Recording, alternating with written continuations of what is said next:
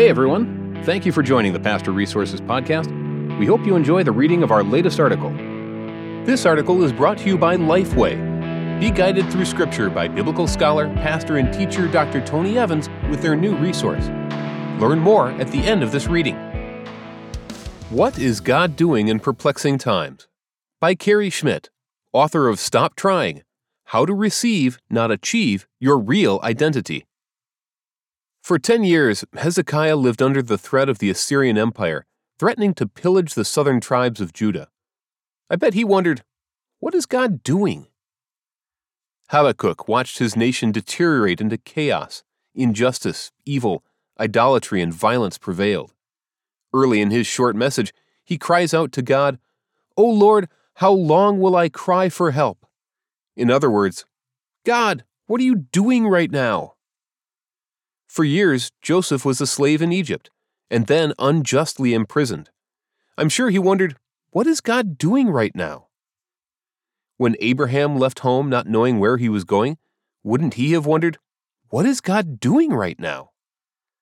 Childless Hannah, ark-building Noah, fearful Gideon, hiding David, with child Mary, imprisoned John the Baptist, weeping Peter, blinded Saul, scattered first-century believers, beaten Paul and Silas, exiled John. From the beginning of God's story to right now, His people have always had reasons to ask, what is God doing right now? And the answer is always a mix of, we know, but we don't know. We don't know the immediate future, or what the path ahead will hold.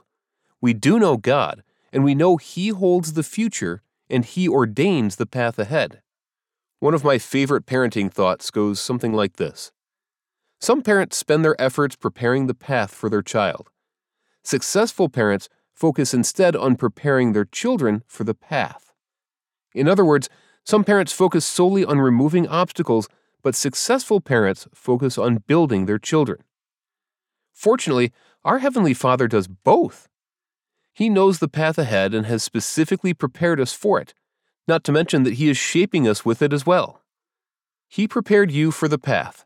He is with you on the path. He knows the path, and He controls all of the outcomes of the path. The path, the one we are on right now, is His path. It may not be the path we hoped for, or the path we dream for, but it is the path He has ordained for us. So, what is God doing? What do we know God is doing right now? He is doing good things personally and universally. His big plan for the ages is unfolding, but also His personal plan for me and you are unfolding. We can trust that one day we will celebrate like Joseph. You meant it for evil, but God meant it for good. Genesis 50:20. He is glorifying Himself and His gospel. People all over the world for the first time are accepting the gospel and turning to Christ. More than we know, God is calling hearts to Himself, and we get to play a small part of that as His followers. He is caring for and building His people and His church. All over the world, church families are growing deeper and stronger. This season, Jesus' followers are learning to release their grip on the temporal and strengthen their grip on the eternal.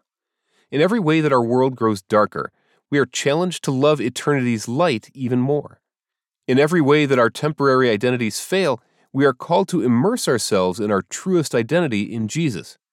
In every way that man-made systems fail, we strengthen our hope in a coming King and His eternal kingdom. He is directing our steps day by day. I like to have a plan, but some trials show us that plans are all but impossible and even burdensome. Sometimes God releases that burden by giving us seasons we can't plan. These are day-by-day times, and in retrospect, we will see them as gifts from God.